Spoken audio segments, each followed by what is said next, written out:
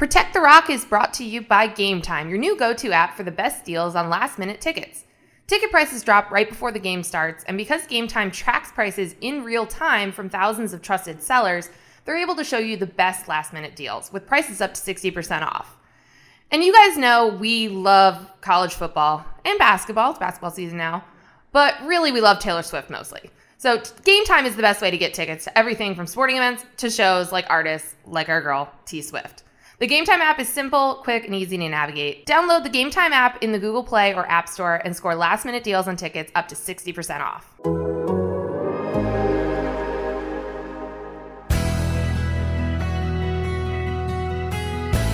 And we're going to enjoy this tonight, but on Friday, we're going to have another team meeting and we're going to get locked in on next year. Hey everyone, welcome back to Protect the Rock, the Clemson podcast from The Athletic. As always, I'm Nicole Auerbach, she is Grace Rayner, and we are here as Clemson has wrapped up the ACC slate. One game to go, it's bye week. We're going to go 1-0 in the bye week, which is my new phrase. I picked it up when I was at Minnesota a couple weeks ago. They actually said that during their bye week, so we're going to say that. We're going to go 1-0 during this bye week. And then South Carolina, and that's it for the regular season. Grace, we're almost done here.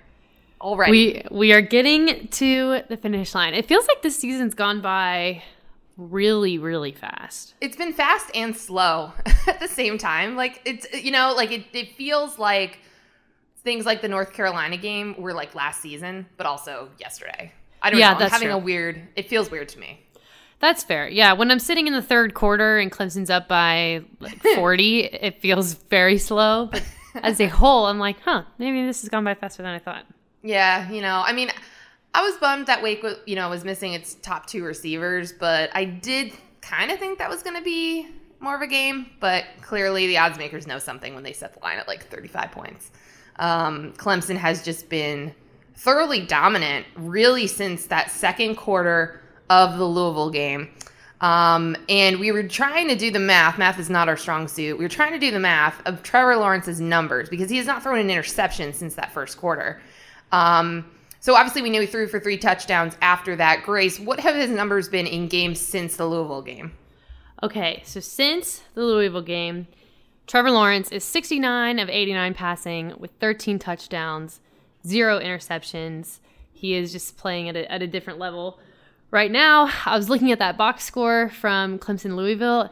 It's a little wonky on my end, Nicole. Like you'll actually get a kick out of this.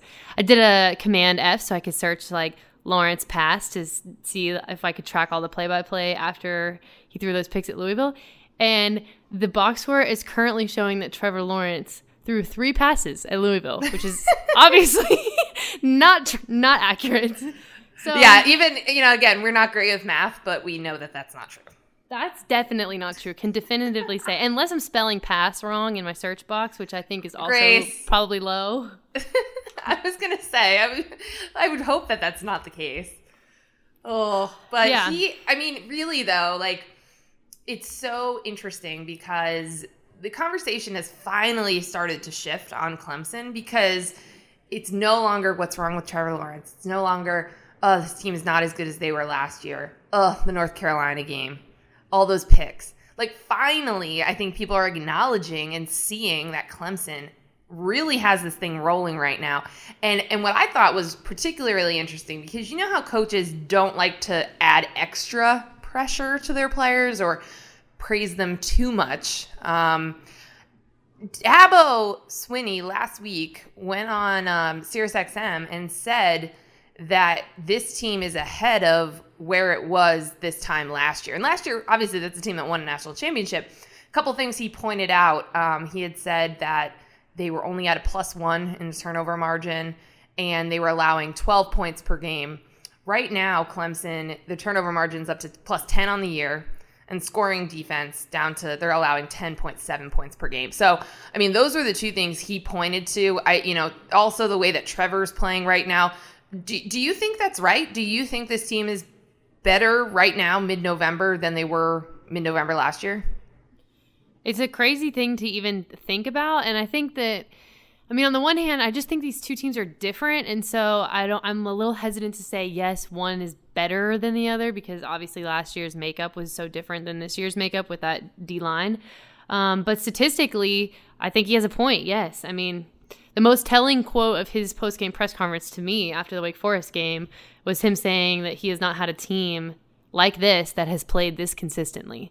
So I think he has a legitimate argument, and we all saw obviously what happened last year with that group. Yeah, I mean, it just sort of seems like the only thing that wasn't really there early was Trevor, the accuracy and things, because you knew he had all the pieces around him, and Travis had some monster games early too. But now it's like, okay, everything. This is the offense we thought we were going to see. The defense, we've talked a lot about Brent Venables, his value to this program, but that is better than we thought. We thought there would be some growing pains on that side of the ball. Tanner Muse, I think I was texting you during the game, like he's just been phenomenal this season. He really has. He really has. And so I think that, it's finally shifted away from those narratives that we had for the first month of the season.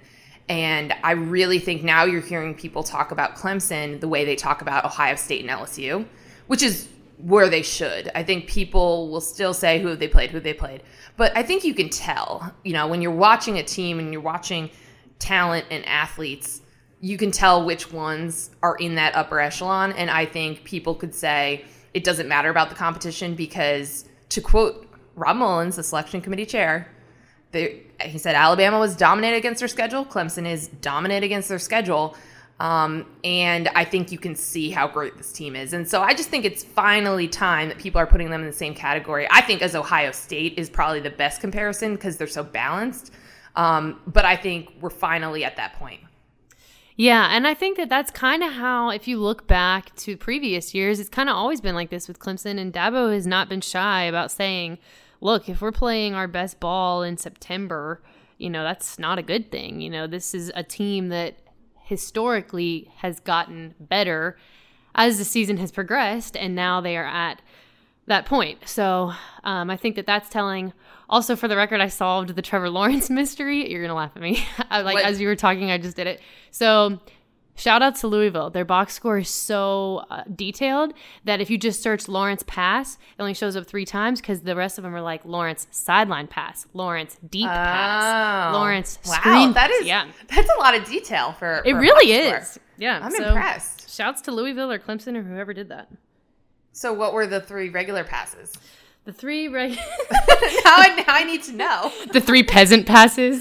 Yeah, I mean, all right, let's see. Like what was the distance that they traveled? Like, were they just like a very mediocre, like a 5-yard pass that was nothing? Like, I need to know. Okay. Peasant pass number 1, complete to Lynn J. Dixon for a loss of 4 yards. Oh, okay, so these are backwards passes. Okay, pass number 2, complete to Etienne for 8 yards. And pass number 3, complete to Cornell Powell for 10 yards. So we're looking at... here's my new theory.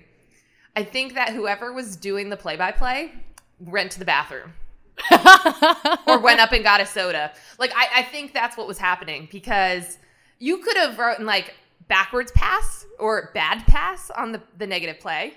Yeah, an 8-yard pass, bad like, is pretty bad pass. The 8-yard pass is like kind of what I was picturing here, like a very like okay pass. But 10, I mean, that's a first down. Like, that should have an adjective. I think it was somebody else filling in those moments. That's my new theory. To their credit, they got right back on the horse the next drive. That's what I'm saying. Maybe it was like someone just needed to grab water from a vending machine. Deep pass, screen pass, and sideline pass are the next 3 in a row. They had to make up for it. I honestly, now I'm like very curious and I'm going to go look up other Louisville box scores because I want to know how they are identifying negative plays. If they're all just regular pass and it really is like a peasant pass and that's what they mean. I'm going to get to the bottom of this. We need to copyright peasant pass. I'm going to get a t-shirt and just walk around peasant pass. That's like when, so I have my 2 best friends that I travel with all the time. And we have gone on many trips. We've traveled internationally. And we didn't realize for a long time, and I don't know if you know this, Grace, like when you have status on an airline, you can actually, like, if the person with you doesn't have status, they're actually allowed to board with you. Oh, and what? I didn't know that. We didn't know that. And so, like, this was back, like, a few years ago, and I was at USA Today traveling, like, a ton. So I was always, like, gold, borderline platinum status for Delta. So my best friend, Allie, had started to travel a lot for work, and our other friend, Ariel, never travels for work. So we would always, like, get to board really early, and then we would just look back at her and, like, wave and call her our peasant every time that we boarded. And she would just be like, I'm going to have to board with the peasants. And honestly, now that I know the rule that she could board with us, I probably still wouldn't do it just because that was so fun. I would make her. Wow, this girl chooses to still be your friend after that? Yes, this is the wedding I went to this fall. Wow. I don't know. I'm gonna need to, like, investigate her on the side and be like, blink twice if you need help. Peasant is just a fun word to say. It kind of is a fun word. It is. I think we need to bring it back. We need to use it more, to be honest. I don't even remember what that's for, but peasant passes are going to be my investigative work for the week, I've decided. Yeah, I'm into that. Let me know what you find. Yeah, I will let other people deal with, like, the medical diagnosis of Tua and all of these other actual serious things, and I will look into the passes in the Louisville on the Louisville box score. Yeah, because it's important. It's important. So let's talk a little bit about the college football playoff rankings. I'm curious, now that Clemson's at 3, I'm curious if you think that there is any chance that they could get higher than that, or probably not, just based on the way the schedules are for Ohio State and LSU. I think before this week, I did not think so, and I thought they would probably pretty firmly be at 3. Now that we've got some pretty glaring question marks about that LSU defense, I think they've got a case to. I mean, if you're talking about dominating the schedule and the eye test, like the committee has obviously put an emphasis on, I think Clemson has an argument to bump up ahead of LSU. Yeah, I mean, it was fascinating to watch that LSU game and Ole Miss just gashing them, because the broadcast even started wondering, are they seeing, enough, like, questionable things happening to this LSU defense that maybe they would put Ohio State ahead. And then you got to think, like, okay, Ohio State was playing Rutgers, so, like, and they actually gave up 2 touchdowns to Rutgers, which is, like, the first time that's happened to Rutgers has scored like that on Ohio State in, like, 5 years. But, I think they could eventually move Ohio State ahead of LSU. I think it would come down to, the Penn State game, Michigan, Big Ten title game. Like, they have some quality opponents coming up. But I do not know if they could move Clemson up, because they're trying to emphasize, like, the wins, the quality of the win. Yeah, and that's fair. I just don't know if they would do that. But also we haven't seen the South Carolina game is going to be interesting because it's a shared opponent with Georgia, and it's Georgia's loss. So that could add an interesting wrinkle depending on, like, how the rest of the SEC shakes out, and, like, the SEC title game, which is probably going to be LSU Georgia. I kind of wonder what that comes in with the shared opponent. Yeah, that's a fair point. Yeah, I kind of had a little bit of a brain fart. Like, yeah, the LSU's not going to fall 2 spots for. Well, no, I mean, it depends. Like, I just think the quality of their wins will keep them up. But sure. I do really think that your point about, like, the completeness of Ohio State and Clemson, like, I think that is something the committee really values, because we've seen the way that they've treated Oklahoma and Big 12 teams, and LSU is kind of playing like a Big 12 team right now. Yeah, they are. And I mean, we got this, remember I texted you earlier this week, I even got this exact question in my mailbag from a reader saying, are Clemson and Ohio State the 2 most complete teams in the country right now? Yeah, and I texted you and have been like, okay, where do we think LSU sort of fits into this? And you had even said, I think your reader's right. Yeah, and we were proven correct again, watching the games on Saturday. So, I mean, I don't really care. As long as those 3 are the top 3, I'm not too worked up about the order, just because I think that they've clearly separated themselves. I would agree with that. And, I mean, understandably so. They haven't lost either. So, like, there's certain things there. But I just want to see some mix of those teams play each other. Like, I really would like it to work out that way, and it probably will. I know that I'm discounting the inevitable chaos, although we've had a lot of chaos in the last couple weeks. So, I mean, those 3 teams might be kind of immune to it, but we might still get some more. Yeah, I'm with you that I just don't know. I mean, and that's why I think we, with no offense to the playoff committee, but I think that's why we keep tuning in on Tuesdays is just to see who's going to be in that 4 spot. I mean, at this point, the top 3, no one is, waiting with bated breath over. Yeah, I mean, and especially I think this week to see if how the committee handles Tua's injury. Yeah. My prediction there, and you've gotten questions kind of about the opposite of this in your mailbag as well, about like the depth that Clemson has. And we've talked about this too, that like the way that player availability works for the playoff committee is if you lose people, not really that you have extra, like they just kind of know that that's part of your team. And I'll be curious if they drop Alabama at all this week, because I think they're going to end up waiting to see like what they look like with Mac Jones, and they could just let other teams leapfrog them. Like let Oregon or Utah, when they, whoever wins the Pac-12 title, like they could just advance above Alabama. And I don't think you need to necessarily drop them yet, because you don't exactly know what they're going to look like. You've the Arkansas game and the second half of this game of Mac Jones. Right. But I mean, it certainly changes the way that we talk about them as like a potential non-champion team. Like I don't think we're going to have Alabama Clemson this year. Like no. That's where we are. That's where we are. Yeah, I mean, what I'm curious to see is, let's say, and granted, of course, we don't know how any of this is going to shake out.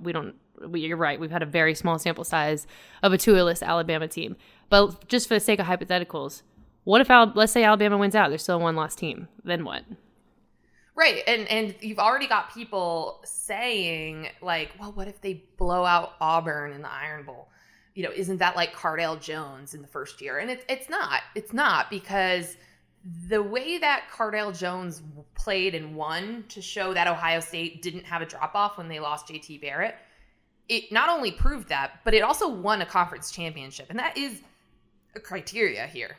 And so, to me, like, there's very few teams that this year you would say they're one of the 4 best teams unequivocally without winning a conference championship. Like, I think LSU is going to have that kind of resume and agreed. Respect. So if they, let's say, lose to Georgia in the title game, whatever, like if that's where it is, like I think they're still going to have a shot. But I don't think you could say that about Alabama this year. So it'll be interesting to see. Like, does the playoff exist? It's like when a tree falls in the forest, like if no one could hear it, did it happen? Like, does the playoff exist if Alabama's not in it? Yeah. Can you make an argument for any team other than LSU in that scenario? Like, that's a good question. So Clemson, no, because if they lose one of these games, I don't think they can do it. Ohio State would be interesting. Like, what if they lose? I'd have to look at the way that the path works to the Big Ten championship game to see if they could still lose one of these games and still make it. Like, they probably have to beat Penn State. Maybe they lose to Michigan. I would have to look at the order of the standings and who's lost to who and who's lost league games and all that. But I don't know. I mean, they don't have, like, LSU has, they went on the road in non-conference. They won at Alabama with Tua full strength, or essentially full strength. Like, no one's going to have a resume that compares to that. I mean, I kind of think it's just them. I don't think it exists for Georgia in the same way it exists for LSU. No, I don't either. I think that South Carolina loss. Yes. Yeah. I mean, you're Georgia. You've got zero room for error. Yeah. No, that's a really interesting question. I wonder. I am curious about that. And I think that if you do have that scenario, and I mean, we're at that point in the season where everyone's just throwing out potential playoff scenarios, right?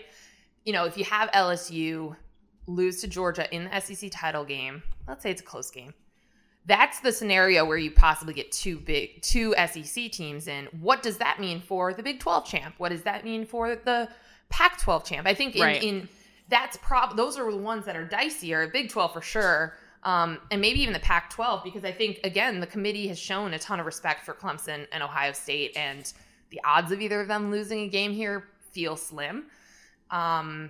So I think that's where you go. And I think that is also a scenario where you're probably going to hear more about expansion, because you would have had teams in the Pac-12 and the Big 12 doing everything that they have been told to do Right. And still being and not left out. making it. Yeah, like there were actual good teams. It's not like they had to fill the spots. It was like, no, you actually are leaving out 2 good teams. Right. So that'd be if you root for chaos and you root for expansion, that's probably the scenario this year to root for.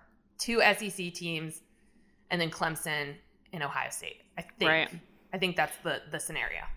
That'd still be a fun playoff though.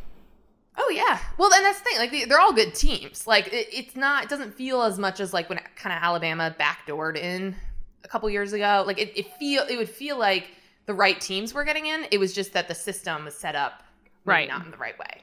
Sure.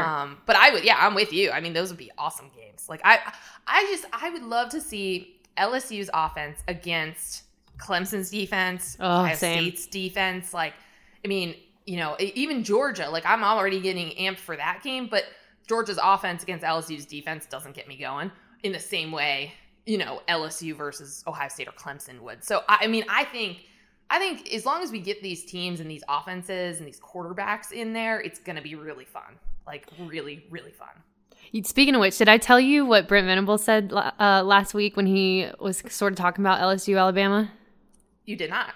Oh, so someone asked him if he watched it, and he, you know, like I think he had it on the background or something while he was watching his own film, but he had basically said that he felt really bad for both defensive coordinators. And then it got into this conversation, and this is probably the greatest thing I think I've ever learned about Brent Venables, definitely this season. It may be like top 5 ever. Yeah, I was going to say, he's got lots of fun facts. So we learned, and let me preface this with, I don't know if he was talking explicitly about LSU Alabama at this point, or if it was just generic, because the conversation kind of shifted, but it's still beautiful regardless.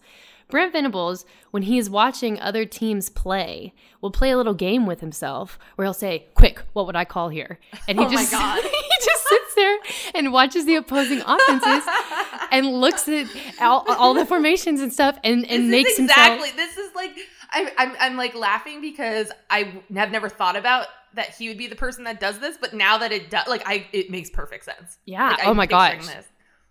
I feel like I could see him like sitting on a couch doing this game and needing his own get back coach on his own couch. Oh my gosh, can you imagine if get back coach was there? Oh, that would be incredible. I mean, I'm just picturing that like scenario that he would get that into it, that he would be like stressed about. I want to take it to the next level. What would get back coach do? Like trying to be a psychic and what Venable. Okay, this made sense in my head. I'm not verbalizing well, but whatever. It was a great moment. He had also said too, like, this is also a random side note, but I had asked him just out of my own curiosity if he had to guess how many hours of film he watches a day, like what that estimate would be, and he was like, "Oh, it's not much. Probably 6 to 8 hours on Sundays and Mondays." Not much. I'm like, that is an entire 8 hours. That's an entire a full work work shift. Yep. Yeah, that's on Sundays and Mondays. I don't know, like Tuesdays and Wednesdays it calms down. I love learning new Brent Venables facts. They're amazing. Me too. I want to have like Brent Venables trivia one night. Yes. But before we wrap, I do want to get your thoughts on Tua's injury in the context of Clemson has one of these, you know, just incredible talents, incredible pro prospects, like an incredible quarterback that you do not want to get hurt. And he has played in a lot of blowouts. And so I was wondering what Clemson's approach to him is, and like how late have they kept him in games, and how do they feel about that? Because I mean, clearly it's, you know, you want him to get experience, you want him to play in games. You don't want to be mean necessarily to other teams and run up the score or whatever, but also like you don't want him to get hurt. So how have they approached it? Because I feel like there's only a few quarterbacks that are kind of in the same Tua level where it's just absolutely devastating if there's an injury like this. Right. I mean, if something, knock on wood, were to ever happen like this to Trevor Lawrence, Clemson is a completely different football team. I mean, there's just... Yeah. I don't know that they get into the playoff. It's bad for the sport. Like it sucks that we don't get to see Tua, and we want him to have fully heal and be able to play in the NFL. And I mean, it's probably too soon to know, you know, exactly what his road to recovery looks like. But freak accidents can happen at any point. So, like, even if you do pull Trevor, like, early enough, like, he still could have something happen in the first quarter, in the first drive, whatever it is. But, like, do they have a certain point in a game or, like, a margin where they tend to pull him?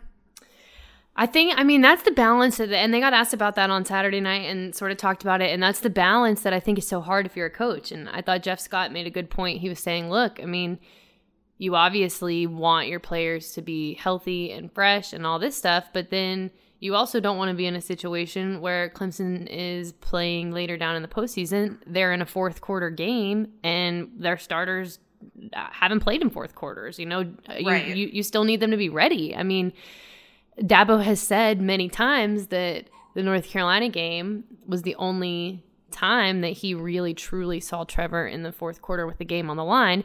And obviously that turned out well in Clemson's favor, but the sample size is still small. And that's not to say Trevor wouldn't be ready in the fourth quarter, because I absolutely think he would. But it is to say it's a very fine balance, because you need them to be ready to go without also running a risk. Trevor has not played in a fourth quarter since the Louisville game. Recently here, it's been, okay, give him 1 or 2 series in the second half and then pull him. Okay. So it's just, you know, he's definitely getting through the first half, which is obviously Tua's injury was right before halftime. People were like, why was he still in the game? But I do think that, like, at most of these places, Justin Fields in Ohio State's been the same way. Like, they are usually playing a little bit into the second half, even if it's well within, you know, everyone, the game is over. Right. Because I think it is what you're saying. Like, you don't want them to, it's not necessarily get rusty, but it's just, you know, it's the more reps you get in a game, the more comfortable you are when a situation arises in a game, right? And so, sure. You know, it's tough. And especially, because again, like, what happened to Tua could happen now in the first play of the game. You know, it's such a freak thing. But, you know, I definitely think there's probably, considering what everyone saw, like, I think there's probably more conversations happening on staffs this week about, you know, what point you pull, you know, your starters or your, you know, that type of talent in a blowout. There probably is going to be a little bit more of that, because you just, I mean, Nick Saban was, you know, devastated for Tua. You don't want to be the person that is putting them out there and something happens, and you know you can't control that with a freak accident, but you know, you just don't want that to happen to your guy. And so I do sort of wonder, you know, like, I mean, here, even for this scenario, like, South Carolina is down, like, not a great team this year. They're banged up. Like, should Trevor Lawrence play? Like, I know he's going to, but, like, should he? I think get a lead, and then, I mean, Trevor Lawrence is, and this, no offense to Chase Bryce, but Trevor Lawrence and Chase Bryce are 2 completely different quarterbacks. I mean, right, but, like, I mean, so that's sort of like what people were arguing, like, why did Tua play against Mississippi State? Now, this isn't an in-state rival, but it's a conference game, like, against a Power 5 opponent. So the idea of, like, oh, just sit him, it's not like he was playing FCS, like, right. So that's why it's kind of funny, but, like, it's kind of, like, I'm pretty sure Clemson could beat South Carolina without Trevor. As long as, like, Travis and T. Higgins and Justin Ross is healthy and those guys are playing, like, I would, I mean, it'd be interesting, but, like, I think that, I don't know. Am I talking myself out of this? I think I'm talking myself out of this in my head. I would like to, I mean, shoot. Like, that would be a more competitive game than we're going to see. Oh, from a sheer entertainment standpoint, could Clemson beat South Carolina without Trevor Lawrence? That would be a matchup I would like to see. Yeah. And I mean, we're going to see that a fair amount, but I mean, like, even that, like, how much is he going to play in that game? How much should he play in that game? What about all the other starters? Like, when they take Trevor out, do they take out, who else do they take out? Is it pretty much like a full, like, a shift change?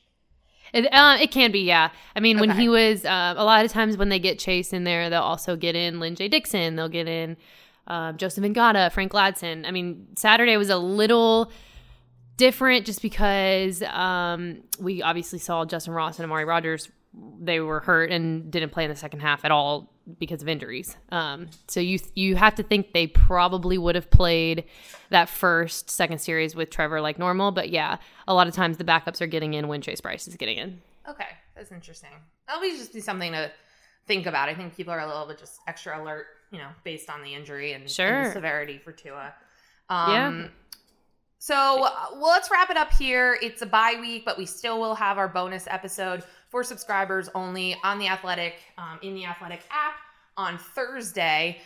Before I let you go, Grace, we got to give our roses because today is Monday. Who gets your rose? You're right. Okay. I'm giving my rose actually to Trevor. And I was talking about this on Saturday night. He kind of, you know how Deshaun went like viral for breaking down all those plays and everything he saw defensively? Trevor kind of did that a little bit on Saturday night when he was explaining that second touchdown to T. Higgins, the crazy one where he put it up and T went up and grabbed it and it was an NFL throw with an NFL catch. And he was talking about how, okay, he saw they were in cover 2 and he had noticed all night that the safety hadn't been all the way over the top. And so he relied on that knowledge, and then he saw that T got the corner to sit, and then he threw it up there, and just, I don't know, just listening to him explain how much he processed, and then seeing in real time how quick this entire play unfolded, and then him explaining it like Deshaun Watson has explained to the reporters trying to learn. It was just an all-around great moment. So Trevor Lawrence gets my rose. Oh, I love that. And we could give an honorary rose to Deshaun Watson for that. He had a tough outing on Sunday, but he gets an honorary rose from us because he's inspiring people to explain football better and in English, and we love it. And maybe that rose will offset, his performance. All right. Well, my rose is going to go to Tanner Muse. Mentioned him earlier. I just thought he had an incredible day. He had a sack, 2 tackles for loss, 4 total tackles, and his beautiful interception early, I thought, that really set the tone. And that was kind of part of Clemson's really, really great first quarter. And I just thought the way that they came out and kind of took control of the game, he was part of that. So I would give it to him. I think he's been a little bit of an unsung hero outside of the program. I think people group, Clemson's defense, they give credit to Brent Venables and different pieces, but, he individually has had just a really, really good year. So he gets my rose this week. Like that. He's also an awesome interview. Oh, we should have him on the pod. We really should. He's an amazing interview. Okay, that will be on our list, our to-do list, our wish list. We will try to make it happen. Honorary rose, as always, to Hunter Renfrow. Hunter Renfrow. One of these days, I need someone to tell him about this. You do. And I feel like he'd appreciate it considering, his interest in the fence jump in the Bachelor world. So I have it documented that he had an interest in the fence jump. So therefore, he should be thrilled with his honorary rose. I really think we'll have to tell him. But that's it for this episode of Protect the Rock, the Clemson podcast from The Athletic. She's Grace Rayner. I'm Nicole Auerbach. We'll be back for subscribers only bonus episode on Thursday inside The Athletic app, and we'll talk to you then.